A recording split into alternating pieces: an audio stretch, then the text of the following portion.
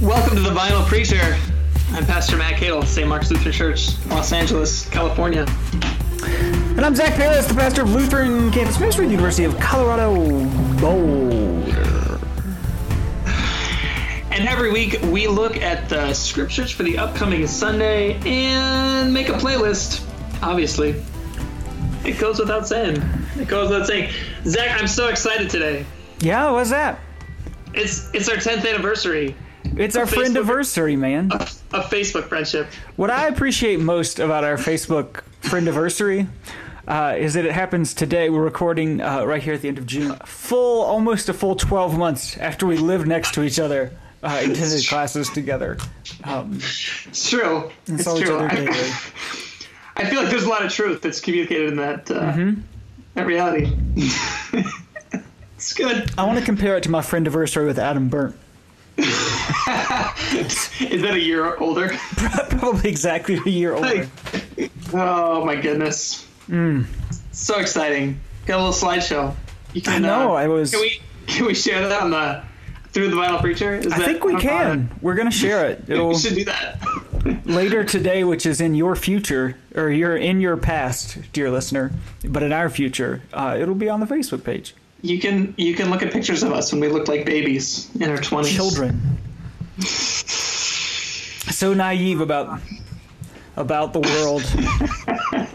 It's true. The future of the church. It's true. Oh my goodness. Last year, our friendiversary came up just as we were leaving the Lumen Staff Conference. That's right. And you were at the Lumen Staff Conference. How was it? Oh, Matt, it's definitely the most important thing I go to all year. You may recall, dear listeners, after Synod Assembly, I was not particularly enthused about the status and future of the church, even as a straight white male with some cultural Lutheranism. I look out and I'm like, what do these people have to do with me?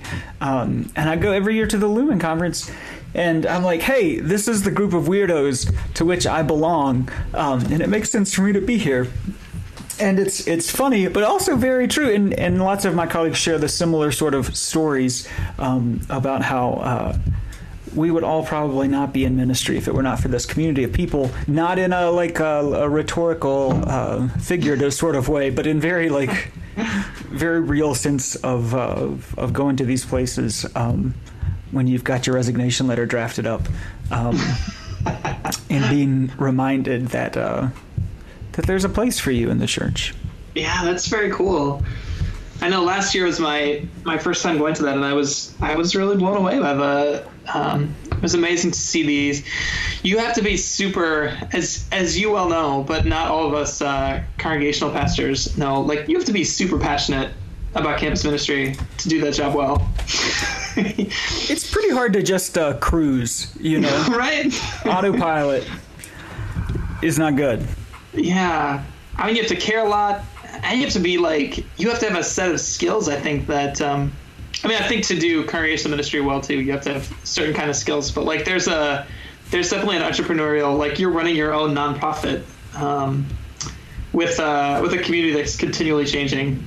Anyway, listeners don't want to hear me talk about my outsider's perspective. I was at the Lumen Conference last year, but it was pretty amazing to see all these people together and get a real sense, I think, of campus ministry throughout the country. So, yeah. Less margin for error, I think, is the... Yeah. Yeah. Did you, I saw pictures of you. Did you get an award? Oh, Matt. Yeah, I did. I'm here in Boulder, we do what we call award-winning campus ministry. Yes, I won the Hess Pearson Award, which is named for two students in California, actually.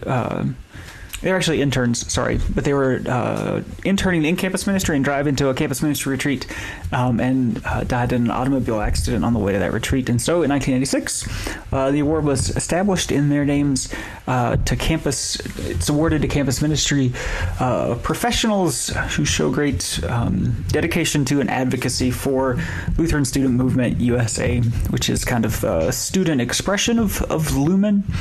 So I got they awarded me that. That was a thing that happened. It was exciting. It was I cried a little bit, but That's good. It's really exciting. yeah.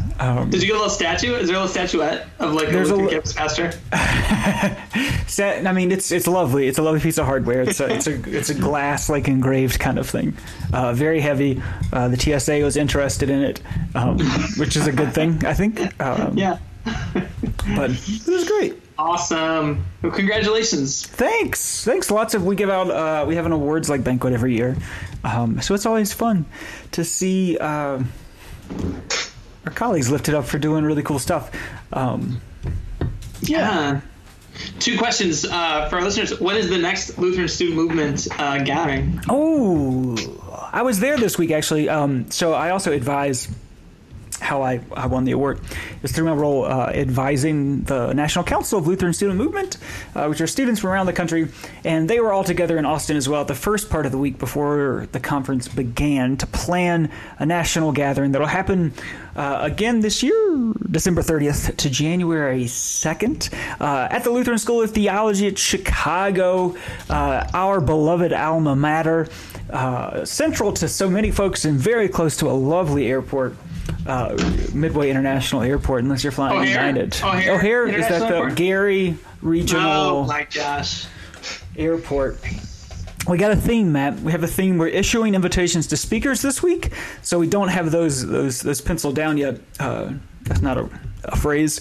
Nailed down. We don't have them nailed down. We have them penciled down for sure.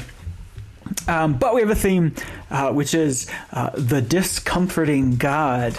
And then we quote Micah 6:8. / comforting. I'll be really clear about that. Wow. Both and liminal. Well, I'm excited. I could have 4 students from St. Mark's. What? I know. Who knows if I should go? But that's how many people. Like my group is now moving into college, and you gotta connect them with Nez, who was out planning the retreat with us. Nez was with us. Cool. December 30th to January 2nd. What about the next staff conference? When and where is that? We don't know yet. I know. Word on the street is we had a location locked down, but we got bumped from our host institution. So we're exploring a couple of different options. I'm a little scared because one of them is Boulder, and that would mean I'd have to do a lot of work. And we all know that I don't like to actually do work. That would be a lot of extra work. Mm-hmm. Still, though. And I'd have to stay at home the whole time. It's true. You can edit that part out, producer. Yeah, Hannah doesn't really listen, so it's okay. More importantly, Matt, this year's conference was in Austin. Did you melt into a puddle? Oh my God! It was so hot. It was so hot, Matt. Listeners, I grew up in Western North Carolina, in rural North Carolina, and I know one thing about me, and that's I'm a heavy sweater. In humid locales, I sweat for no reason whatsoever because I'm breathing causes perspiration. And it was 105 one day with like 90% humidity. It was oppressive. And the saddest part of all of this heat in such a lovely place is that when the sun goes down, it's still hot as balls, man. So I was very excited. Live music capital of the world. Is that Austin? Is that what they call themselves? Or is that Nashville? Who knows? Lots of musical acts. I saw at the last second that my favorite band, Dawes, had a show while I was in Austin, and I was very excited. This is an epic, a Greek epic here, like the Odyssey, if you will. Homeric Odyssey. That's what I was looking for. And so I went to buy tickets to the show because I want to purchase tickets to see my favorite band while I'm in Austin. And they were sold out. And even worse, they were free and sold out. Strange. What? Strange thing. What? Free tickets, but you had to reserve them in advance, but they'd already gotten rid of all of them by the time I found out about it. So I subjected myself to posting randomly on Craigslist, finding weird Facebook groups, and eventually I bought 2 free tickets to this show, found someone to drag along with me. It was pretty cool. It was free, and the show was not in a normal music venue. It was in a warehouse in the back of the newspaper of the Austin Plains Statesman, where it was kind of in a warehouse, and again, it was so hot. It was so hot in that warehouse. I sweated, just drenched to death. Front row, of course. I was able to make that happen, and free beer. It was a free event with free beer. Unfortunately, Bud Light was sponsoring it, and it was literally only only Bud Light. So for the first time since we've been friends, probably on Facebook, I had a Bud Light or a couple. I could have given you a tip for staying cool during hot weather music experiences. Tank tops. Little Coachella tip for you. Coachella I should have bro-topped it. Well, that sounds pretty amazing. That is like an Austin experience, it seems like. Right? It was. I thought we went straight from. We did if you're not familiar with Austin, friends, they have like the U.S.'s largest colony of bats live under a bridge downtown on the river that they call a lake, but seriously, it's a river. And our evening entertainment that night was a cruise on the river and to watch the bats leave that night. So really fun.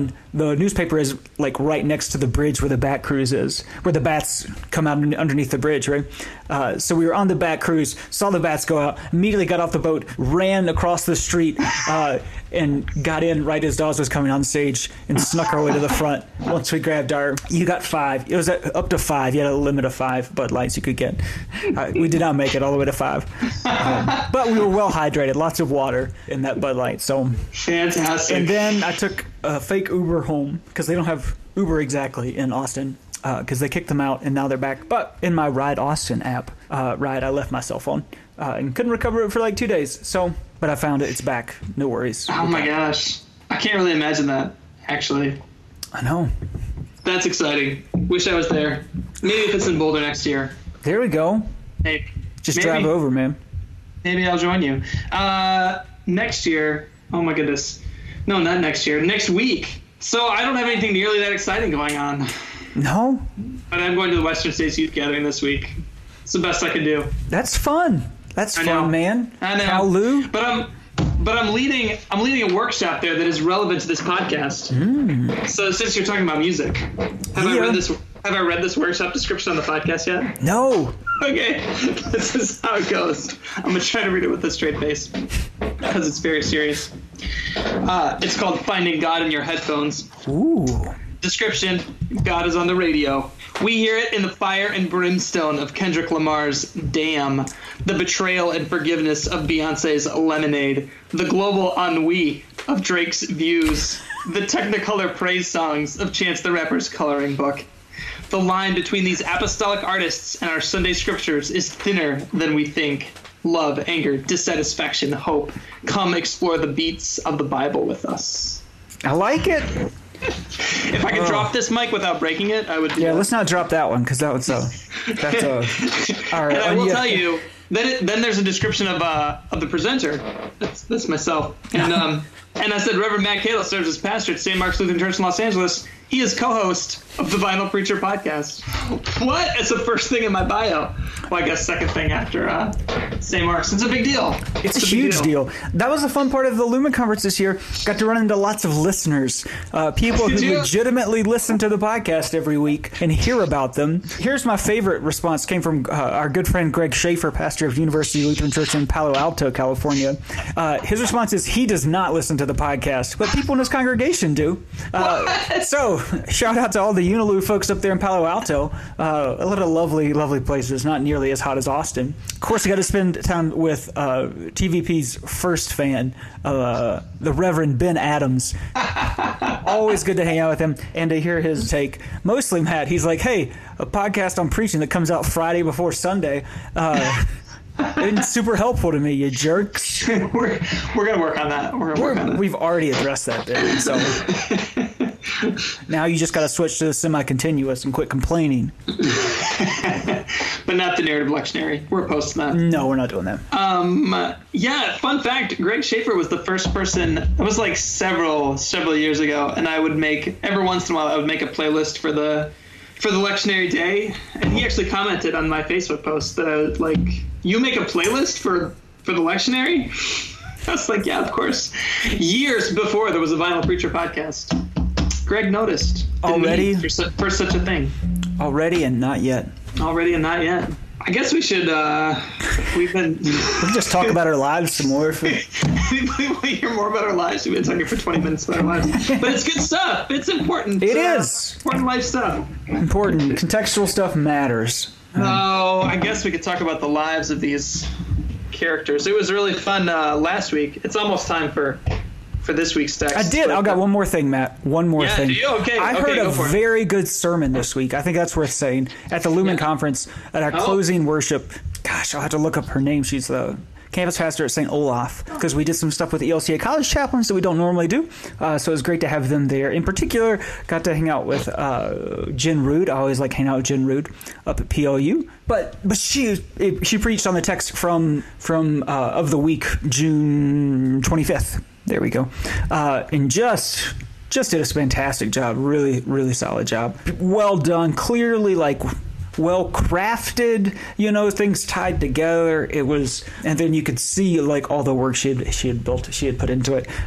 So always worth shouting out when you hear a really good sermon, worth talking about. It was the text about Jesus brings peace. It doesn't come to bring peace, but brings a sword. And she did a really nice job of opening up about how the peace that Jesus is bringing has to be a full peace that holds. It's so full that it doesn't always feel like peace to us. Cool. You should get her on the podcast. So we should. People can hear some quality. Hear some good preachers. Yeah, that'd be. We don't promise good preaching. We promise.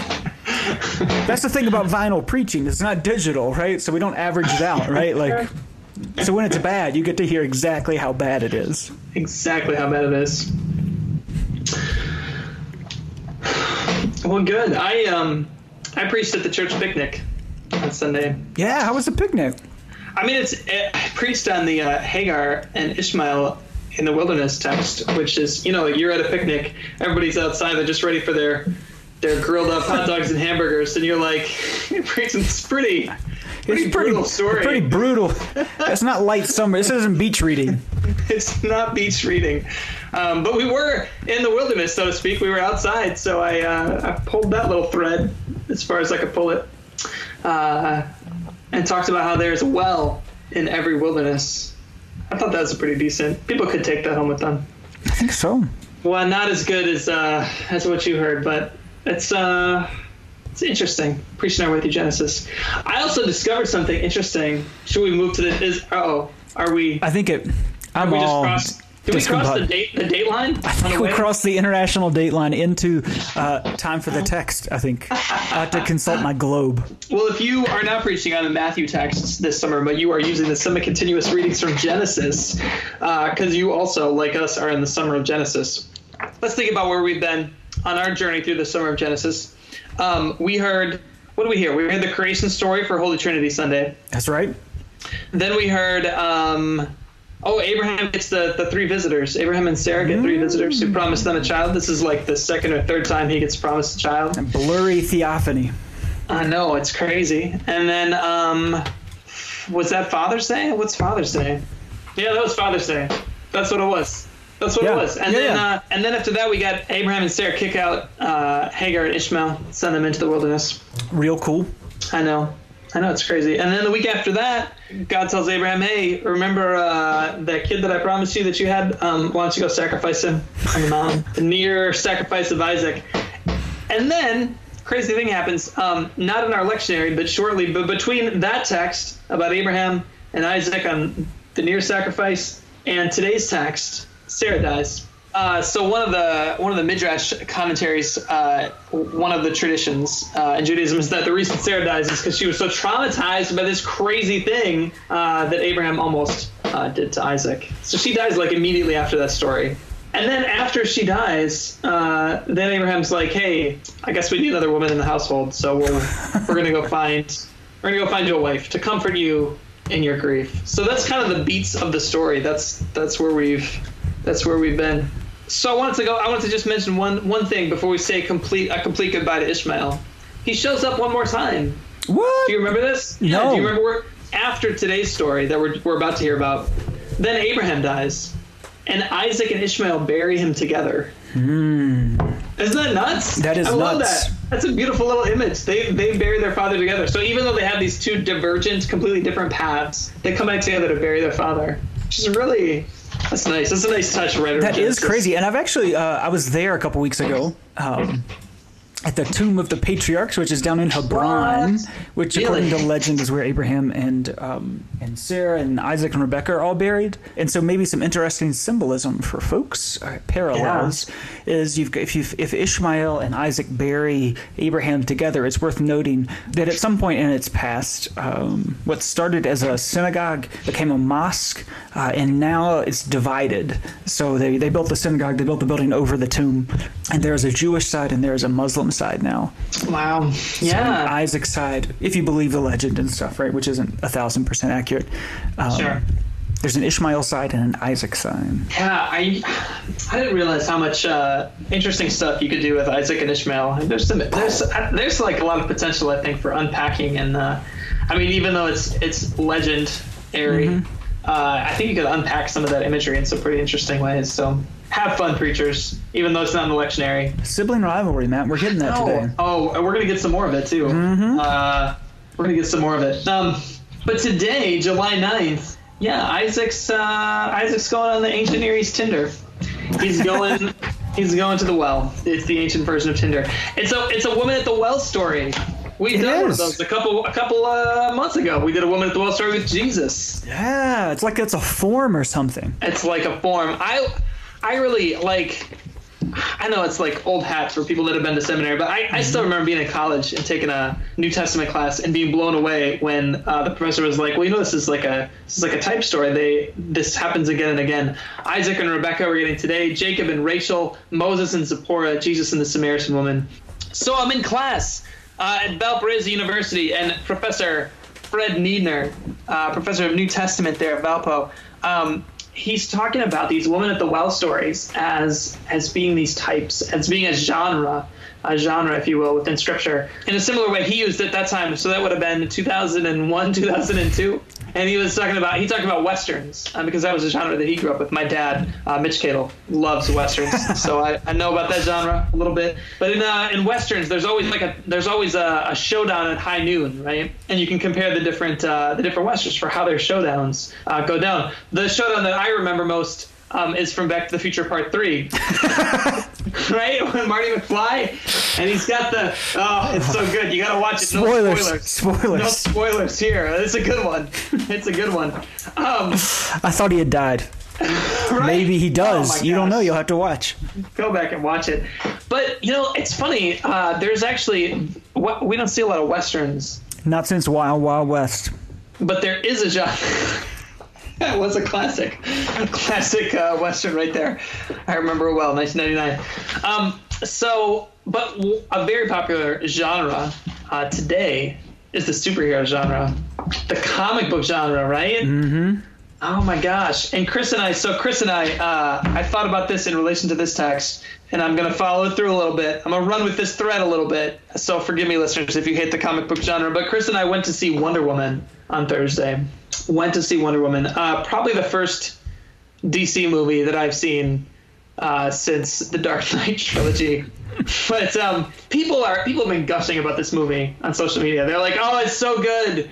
This is gonna be like the best superhero movie that I've ever seen." I don't know if I'd go quite that far. But it was pretty good. But one of the things, it was pretty good. It blew my mind that it was the first female starring role in a superhero movie, which is just kind of ridiculous. Like it just seems crazy, right? It just seems crazy.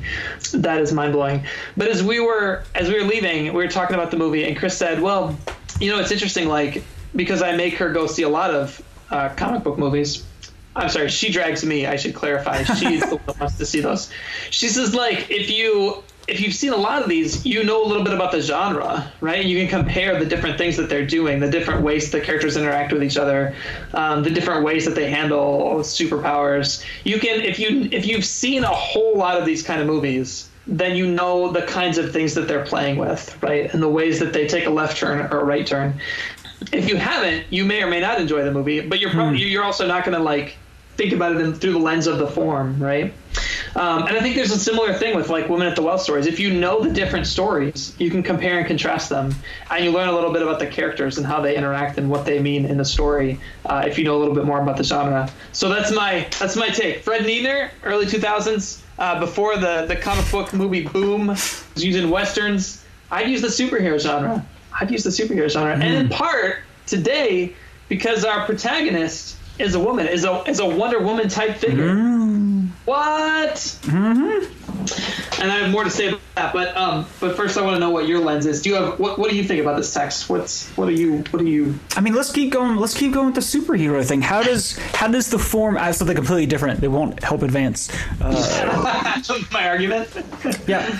Okay, so this is what. So here's I don't totally understand all of it, but so here's something crazy to me. This is actually like an excerpt from this larger story, which you might have noticed if you looked at the fact that it's from Genesis 34 to 38, 42 to 49, 58 to 67. There's some things missing.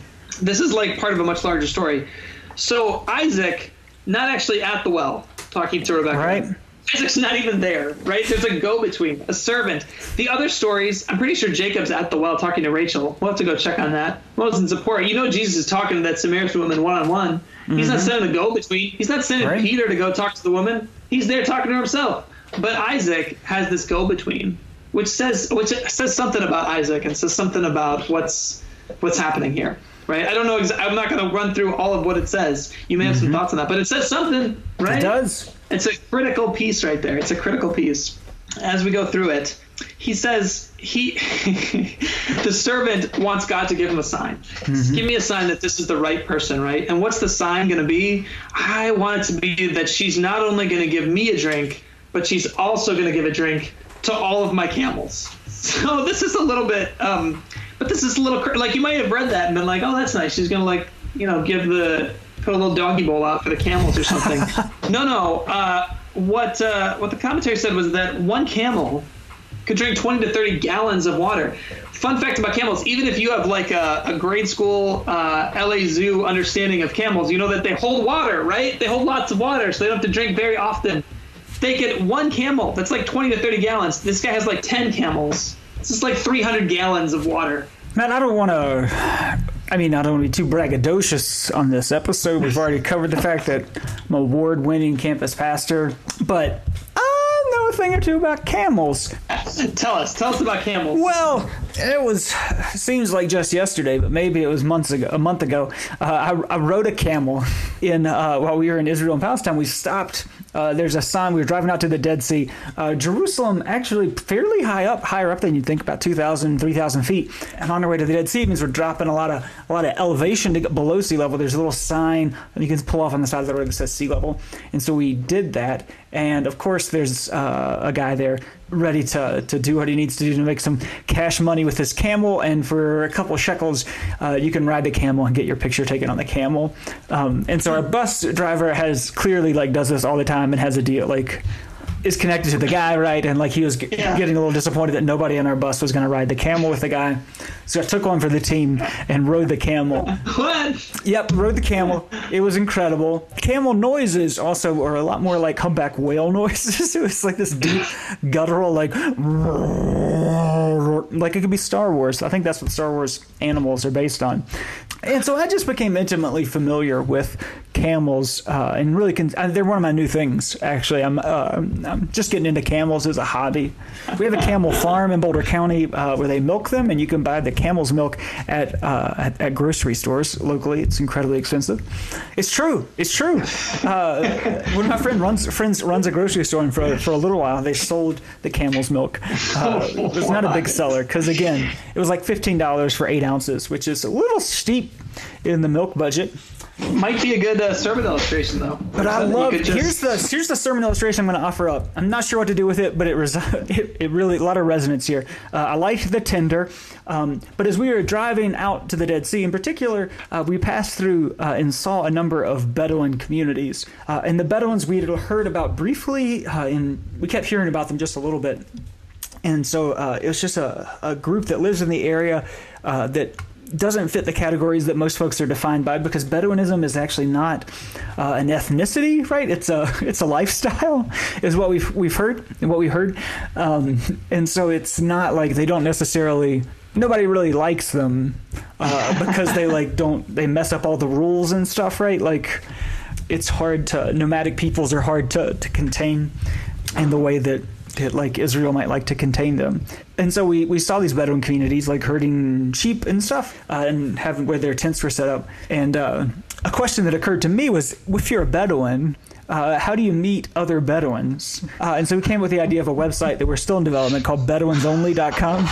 We've got the commercials figured out, right? It'll be like somebody who's improperly dressed for camel riding and riding a camel, and the other romantic partner will be like, geez, get a load of her. She doesn't know how to ride a camel. But it's not just for people who are currently Bedouins, but for people who are into the lifestyle. You know, there'd be an entryway. So I'm working on some sort of BedouinsOnly.com joke. Sermon illustration for this Rebecca Isaac setup connection.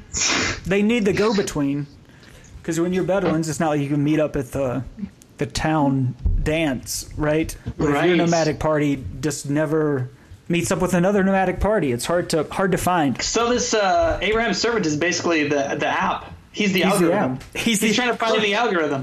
Right. That's what he's trying to do. Mm-hmm. He's asking God for a sign, but instead of a sign, we'd say algorithm. That's exact. Well, I mean, you got to know whether they're really into the lifestyle or not. And here it's, are they going to water the camels? Because if you're into the Bedouin lifestyle, you know camels got to be watered. I like it. Just when your Bedouin app takes off, don't forget us at the Bible Preacher. Well, yeah. I mean, I think there's a lot of potential with women at the well stories. I mean, I feel like I've made the Tinder joke too many times Sunday mornings when these come up. But that is it, right? Like, this is like ancient Near East dating. And so that's the genre that you're into. Really, it should probably be like the romantic comedy genre. That's really what I ought to be using. Yeah. Right.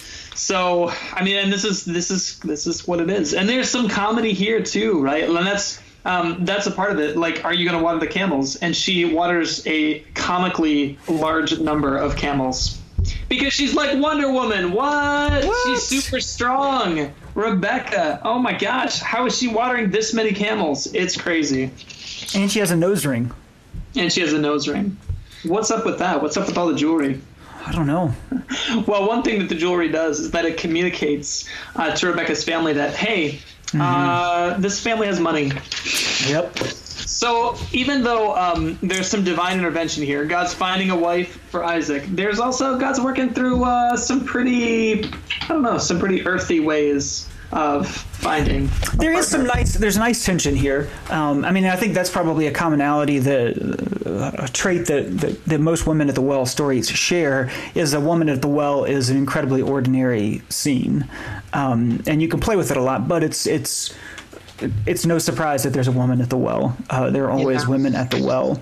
And yet it's held in tension with what we're seeing as another an emerging characteristic of this story in Genesis, is the difficulty with which the perilous road that the path to many descendants walks.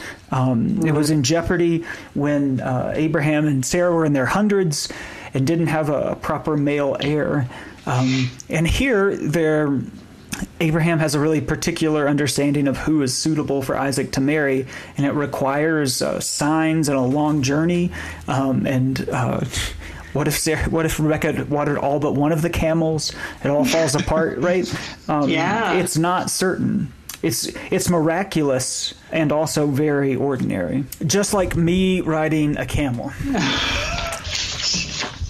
Just like that. Did you also slip quickly from the camel? I slipped very quickly from the camel. But not too quickly. So when Rebecca goes out to find Isaac, she goes away with the servants. She's apparently never seen Isaac, but she's like, all right, I'll go. It seems like this is going to be a good match. And so she goes off with the servant. She sees Isaac coming in the distance, and the English NRSV says she slipped quickly from the camel. Apparently, you're usually better at looking up the Hebrew. But apparently what that really means is she fell off. She just fell off the camel when she saw him. Isaac was so stunning. She just fell off the damn camel. Right? Mm-hmm. Something made her just fall. If we're in the romantic comedy genre, this is some physical comedy right here. There's some there's some slapstick happening at this moment. I mean, it's true. Like, if you were acting this story out, this part would get a big laugh, I think. If this was 20 years earlier, I think you could do like a coming to America kind of setup. I think it's like 30 years earlier. Oh, 30, sorry.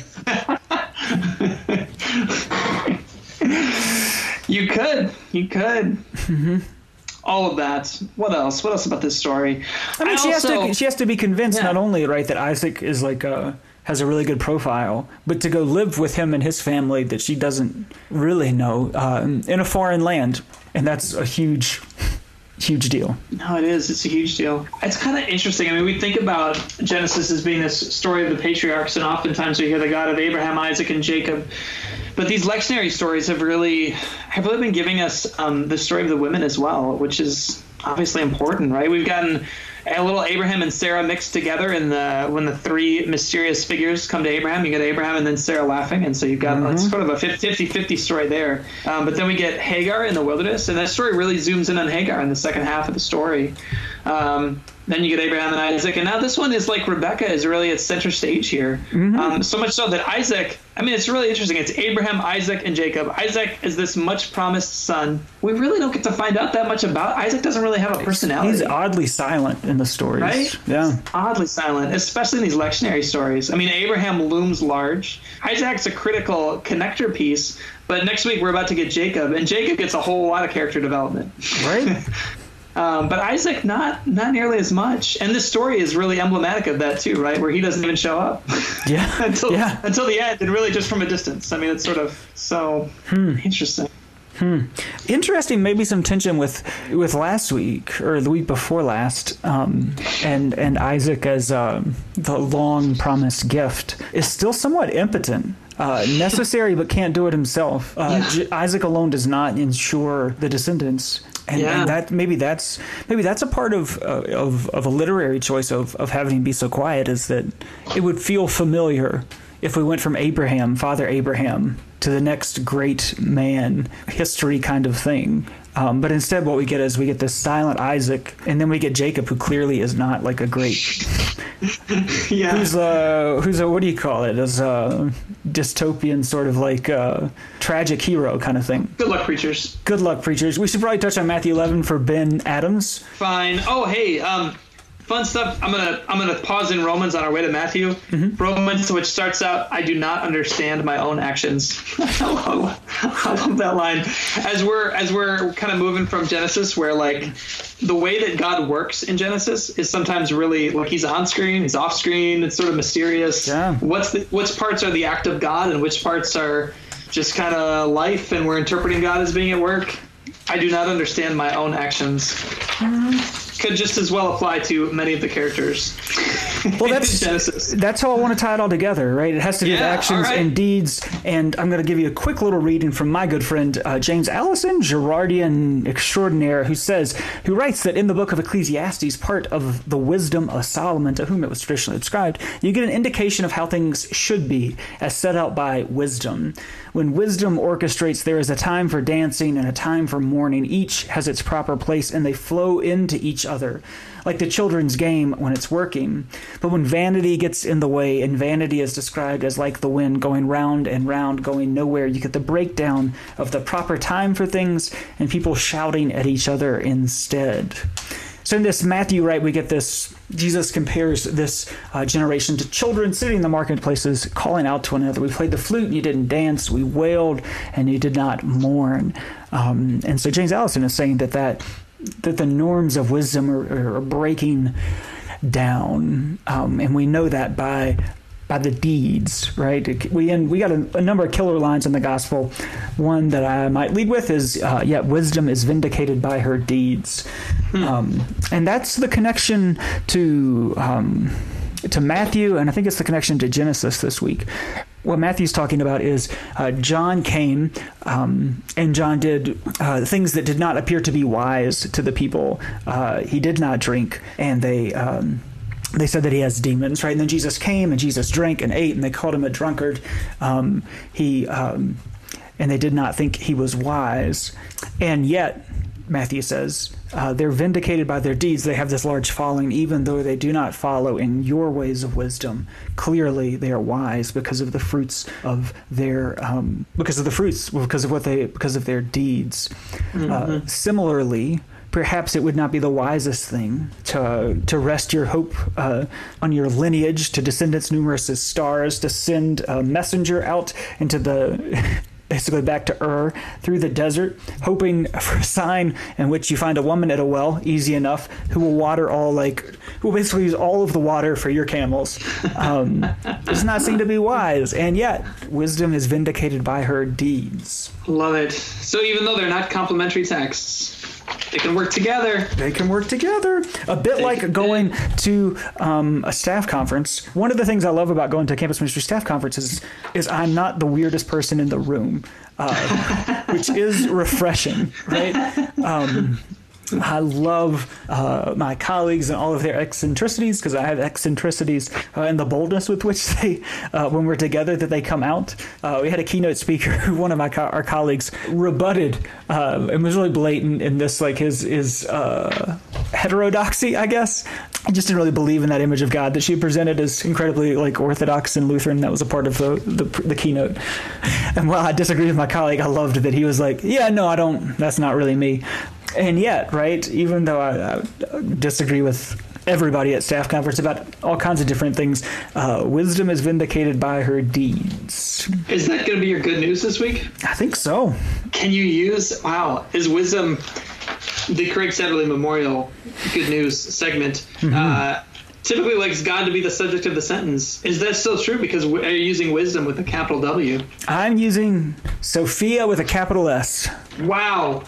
Boom. Wisdom with a capital W. Wisdom is vindicated by her deeds. And we need it after some of the patriarchal stories the past couple weeks. It's true. Come on, Yahweh. Hear the cry of Hagar. Man.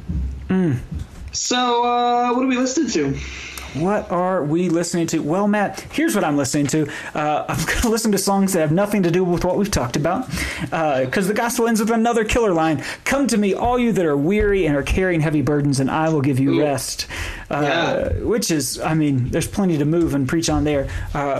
Very familiar to folks. Yeah, right, like I think the nuance I'd throw onto it, right, is that coming to Jesus still requires a yoke. You're still carrying. You do not get rid of the weariness and the heavy burdens, right? God gives you rest in those things. So here's what I got, Matt. I have got a song by Boulder Recording Band, the Eagles. Take it easy. Take it easy. I'm trying to loosen my load. I've got a world of troubles on my mind. One says she's a friend of mine. Aren't you are they in Arizona? I think that's where they're from. They recorded up at Walker Ranch back in the day. No, that's a line in the song. Oh, they're like Winslow, Arizona. Standing on a corner in Winslow, Arizona. Yeah. I bet it was hot there, just like in Austin. I bet it was. I mean, not as humid though. So at night, at least, it was comfortable. It's a dry heat. Oh my gosh. Heat. Good stuff. What else you got? What else I got? Oh, I got a song.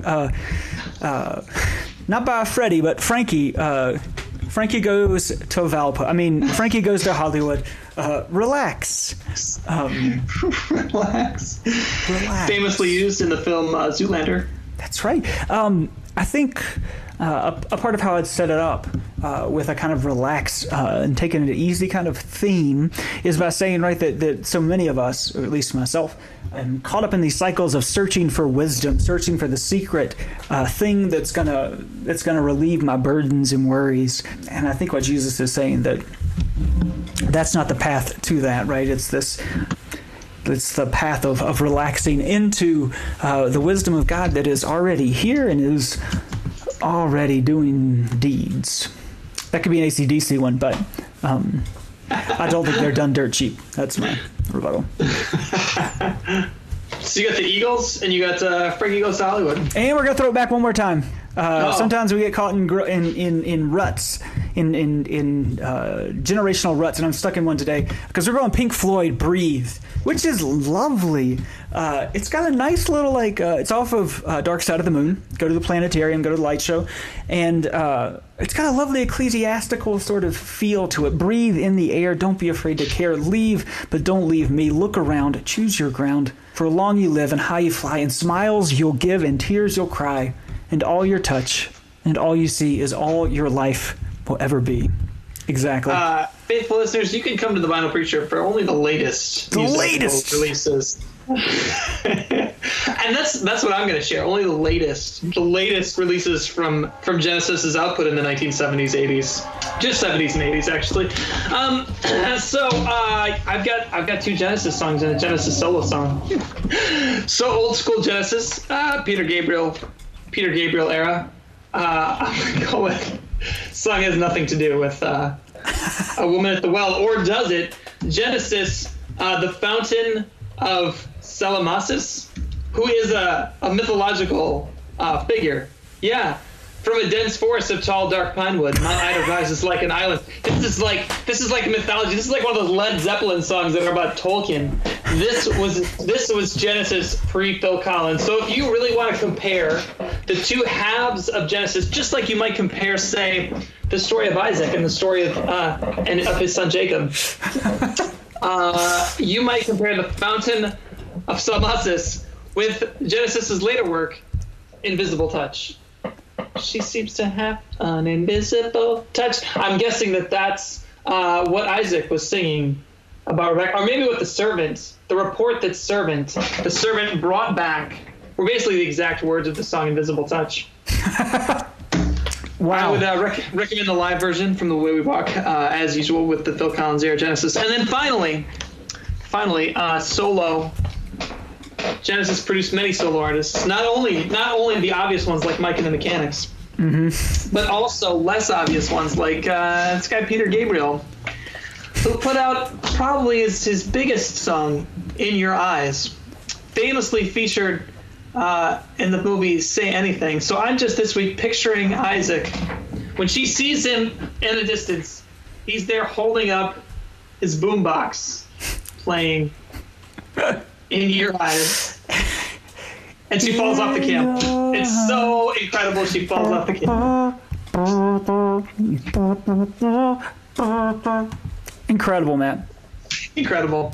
What a playlist. Only the latest and greatest songs. That's right. That's all we do. Here on the Vinyl Preacher. If you really thought they were the latest and greatest songs, you probably should have been thrown off by the title, The Vinyl Preacher. I suspect that most of our listeners, this is the only way they learn about music.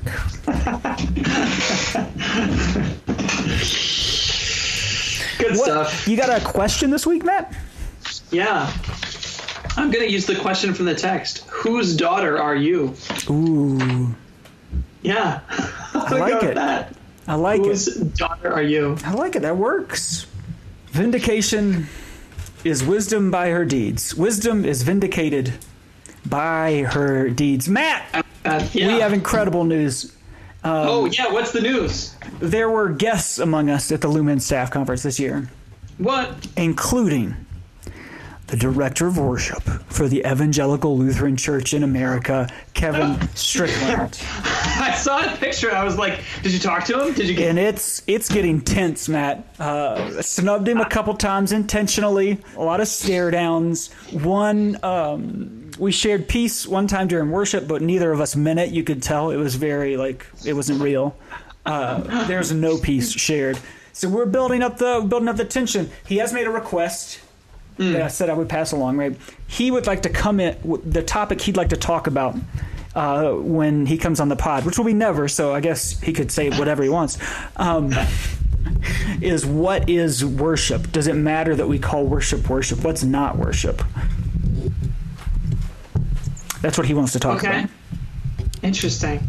Mm-hmm. Why does he want to talk about that? That's just, he finds it interesting, wants to talk about it, I guess. Okay. I mean, it's not like I talked to him. He just told it to me, and I stonewalled him. Just looked him straight in the eyes and walked away. All right, that's an interesting question. All right, Look forward to that conversation. What happens on the other side of the sea? On the dark side of the moon, if you will. Far shores. Man. Well, we'll look forward to that. Can't wait for it to never happen. It's been real. It's been vinyl. Deuces.